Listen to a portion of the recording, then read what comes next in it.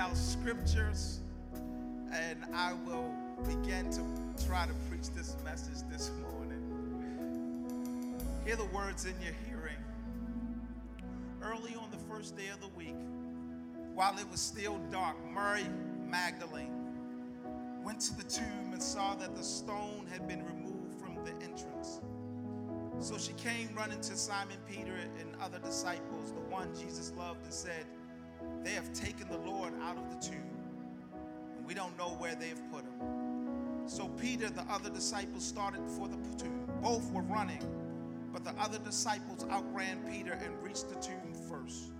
He bent over and looked in the strips of the linen lying there, but he did not go in. Then Simon Peter came along behind him and went straight into the tomb and saw the strips of linen lying there, as well as the clothes that had been wrapped around Jesus' head. The cloth was still lying in its place, separate from the linen. Finally, the other disciples who had reached the tomb first also went inside, and he saw and believed. Verse 17 is where I'm going to spend most of my energy. Jesus said, "Do not hold on to me, for I have not yet ascended to the Father. Go instead, my brother, and tell them, I am sending my Father and your Father, to my God and your God." Let us pray. Our Father and our God, we thank you, we celebrate you for the God that you are. Lord, you are the potter, we are the clay. Mold us, shape us, make us, break us to what you need us to be. Holy Spirit, we give you full authority. Minister to our minds, speak with our tongue, love with our hearts. In Jesus' name we pray. Amen. You may be seated in his presence.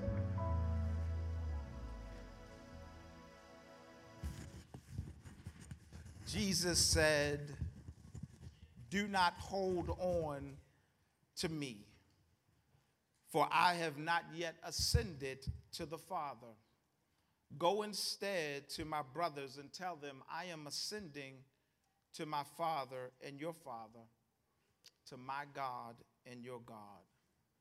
For the time hours this morning, I just want to preach the way maker makes the way out.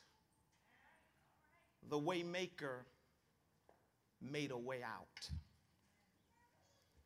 Bob, I have discovered that it is easy to get into something, but it's much harder to find your way out of something. You are only one decision away from getting into something, but you can spend your whole life trying to get out of it.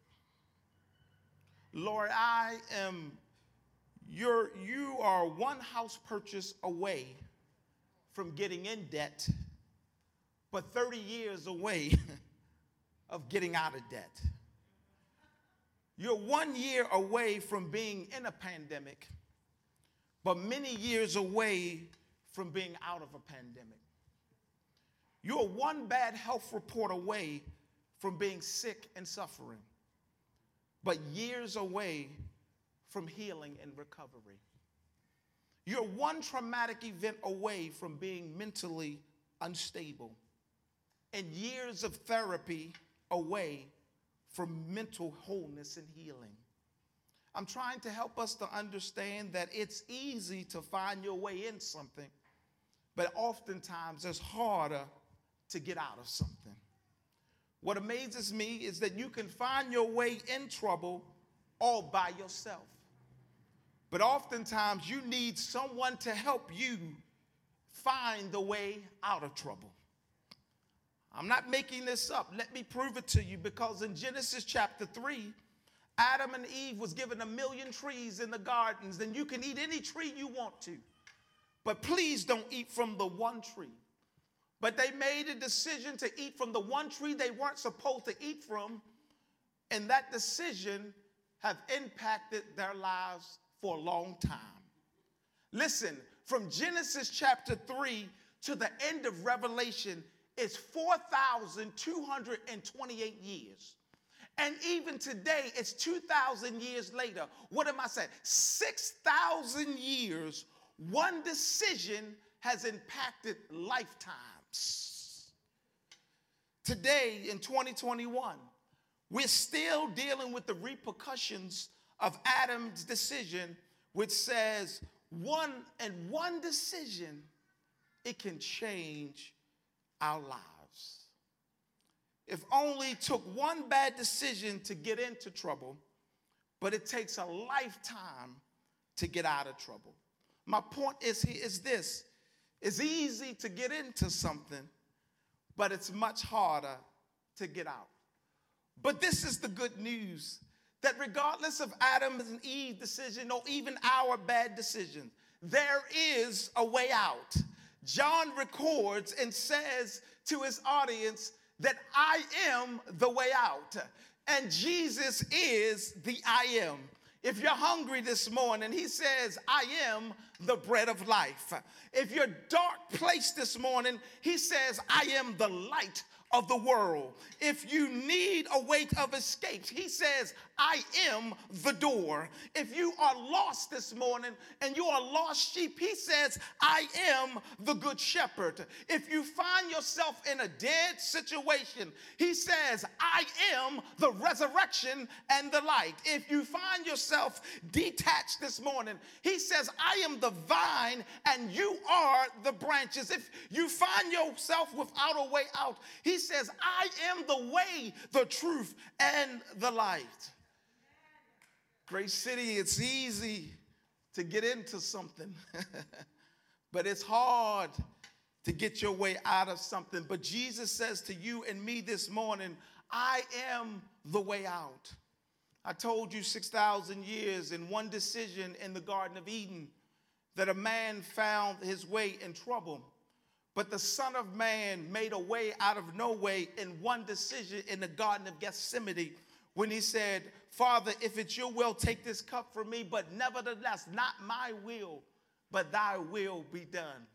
And one decision, we got out of trouble, but in God's decision, we got in trouble, but in God's decision, we got out of trouble. Palm Sunday, Jesus declares himself as the way out, one that can move you from darkness to light. He enters Jerusalem as a sign to those who believe that if you lost in sin, pain, suffering, and oppression, he says, I am the way out. Those who recognize him began to celebrate him on Palm Sunday. We find him on Thursday, Jesus having his last meal with his disciples. He knows he's to lead his people out of sin and darkness, and he gets arrested, and he's making his way out. Judas betrayed him. Peter denied him, and the crowd crucified him. We find Jesus on his way in trouble, not because he's done something wrong, but because he's the only way out.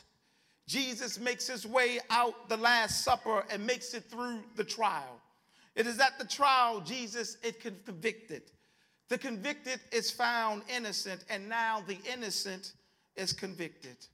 Jesus is arrested, and he makes his way out to the cross.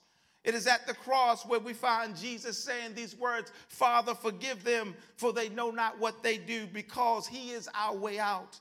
It is at the cross we find him saying, today I will be with you in paradise, because he's making his way out. Woman, behold your son, and behold your disciple. He says, this is the way out.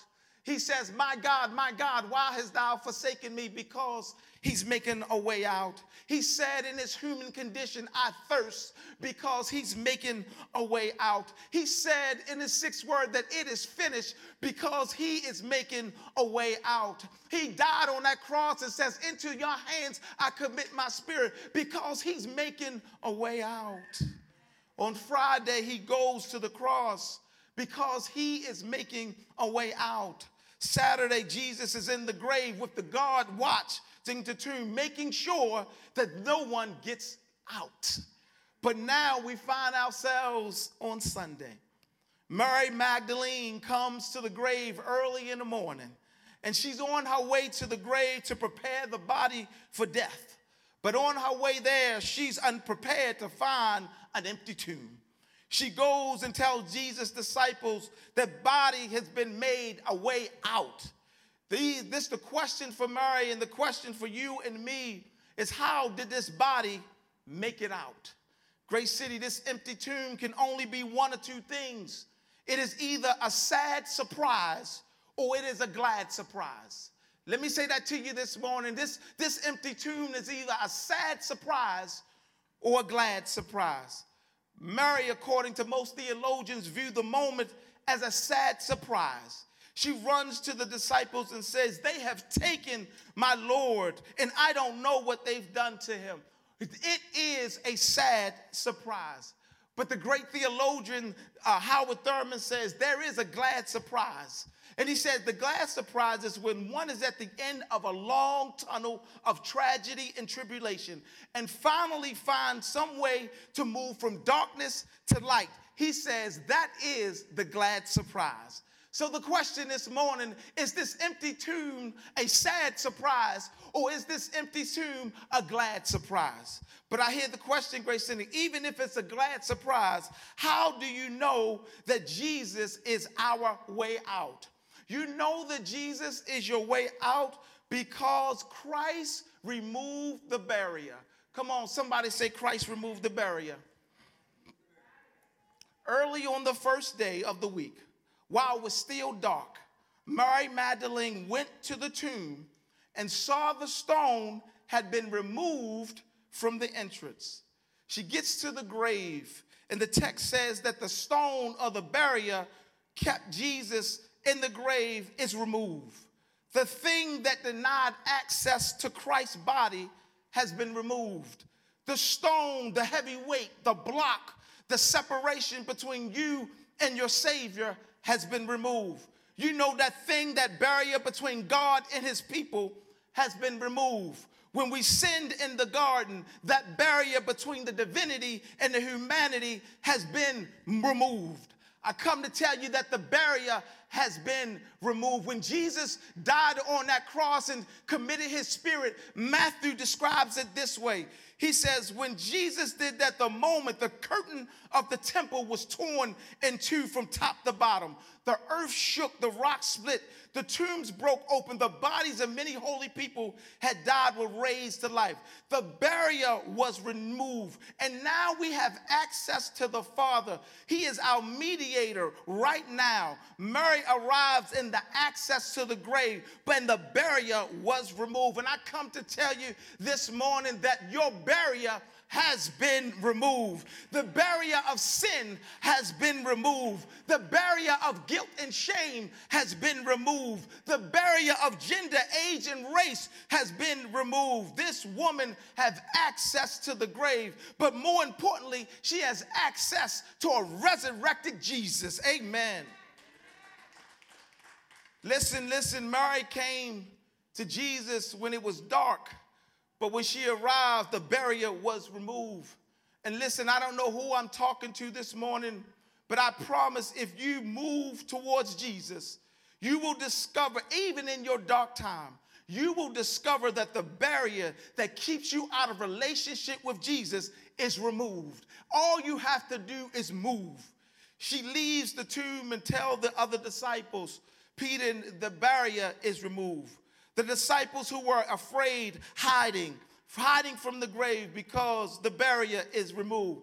Peter, the one that denied him 3 times, they found out that the barrier was removed. And it's good news, church. I want to remind you over and over and over and over and over and over and over again that the barrier has been removed. Paul put it this way, for I am persuaded that neither death nor life, nor angels, nor principality, nor things present, nor things to come. Nothing in all creation can separate me from the love of God, which is in Christ Jesus. Why? Because the barrier has been removed. We know Christ is the way out because the barrier has been removed. But the second thing I see is bandages have been removed. So Peter and the other disciples started for the tomb, and both were running. But the other disciples outran Peter, reached the tomb first, bent over, looked at the strips of linen lying there, but did not go in.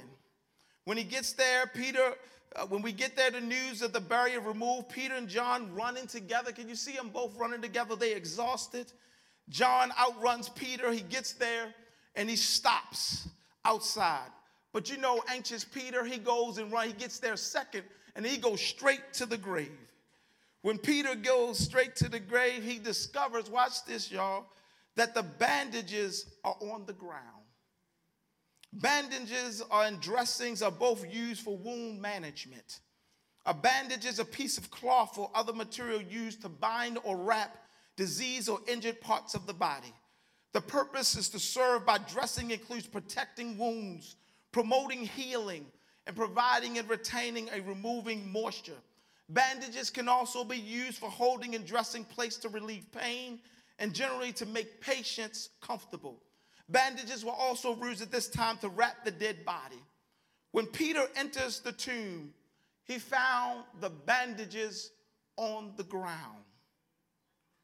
The body is removed, but the bandages are still in the grave. I said the body is removed, but the bandages are in the grave. This is interesting because if this is a resurrection, this is not the first time Jesus has had a resurrection.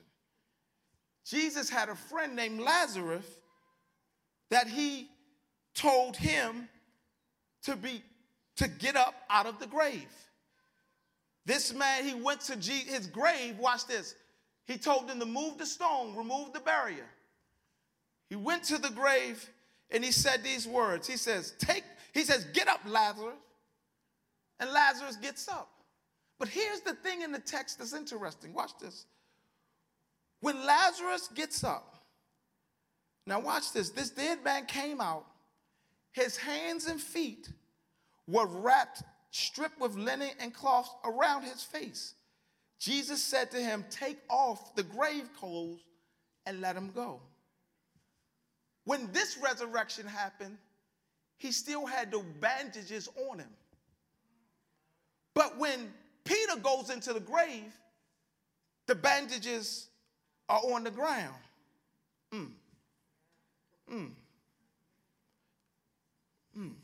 Something's going on in the text. When Lazarus got up out of the grave, the bandages and the bandage of woundedness and death came out of the grave with him.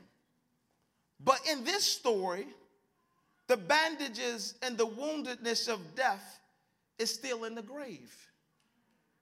Jesus removes the bandages. I come to tell you this morning that there is no need to live a life covering your wounds and deadness in the areas of your life. Because when Jesus' body rose, he left the woundedness and the deadness in the grave so that you may have a new life. Somebody say that's good news. Let me prove it to you. Isaiah prophesied it this way. He was wounded for my transgressions. He was bruised for my iniquities. The chastisement of his peace was upon him. And by his stripes, you are what? That's it. You got it. The bandages are in the grave. We know Christ is the way out because the barriers are removed. We know Christ removed the bandages. Christ moved the barriers. But the last thing I see here is that Christ's body is removed. Finally, on the other side, who had reached the tomb first also went aside. He saw and believed. John gets to the grave first to see the barriers removed. Stopped at the entrance, and Peter the second. But goes into grave later and finally goes into this grave. And I believe John sees the body removed. A removed body, Grace City, brings us to either a sad surprise or Howard Thurman's statement of a glad surprise. If this body is a sad surprise, that literally means that somebody went into the grave, watch this, unwrapped Jesus' body and took it out and carried out a dead body. That would be a sad surprise. But if this is a glad surprise, This literally means that those who are in tribulation and darkness, that the moment is now where you're coming to the light and things are about to change. So the question for us is this the sad surprise or is this the glad surprise? John walks into the grave and says, I believe. He believes that Jesus had suffered, Jesus died, and Jesus had rose from the dead. John says, I believe Jesus is the way out. But here's the question for us this morning. Do you believe he's the way out? If you're sick this morning, he is the way out. If you need a Savior this morning, he's the way out. He said, for God so loved the world that he gave his only begotten Son, so that whosoever believe in him shall not perish but have everlasting life. He is the way out. Paul says, if you declare with your mouth Jesus is Lord and believe in your heart that God raised him from the dead, you will be saved. Grace City, Jesus is the way out. If your sins and brokenness, Paul says there's no temptation has overtaken you except what common to plan. God is the faithful. He will not let you tempt it beyond what you can bear. But when you're tempted, he will also provide a way out so that you can endure. There is a way out. But the question, do you believe that Jesus is the way out? Do you believe that he came from heaven to earth to show the way? From the earth to the cross, my debts he paid. From the cross to the grave, from the grave to the sky. Is that the reason why we lift his name on high? Do you believe that he's the way out? So the question becomes, where did his body go? Where did he go? Where did Jesus go? Verse 17 says, do not hold on to me, for I have not yet ascended to the Father. Go instead, my brothers, and tell them, I am ascending to the Father, your Father, my God and God. Grace City, this wasn't the first time that he gave the statement where he was going.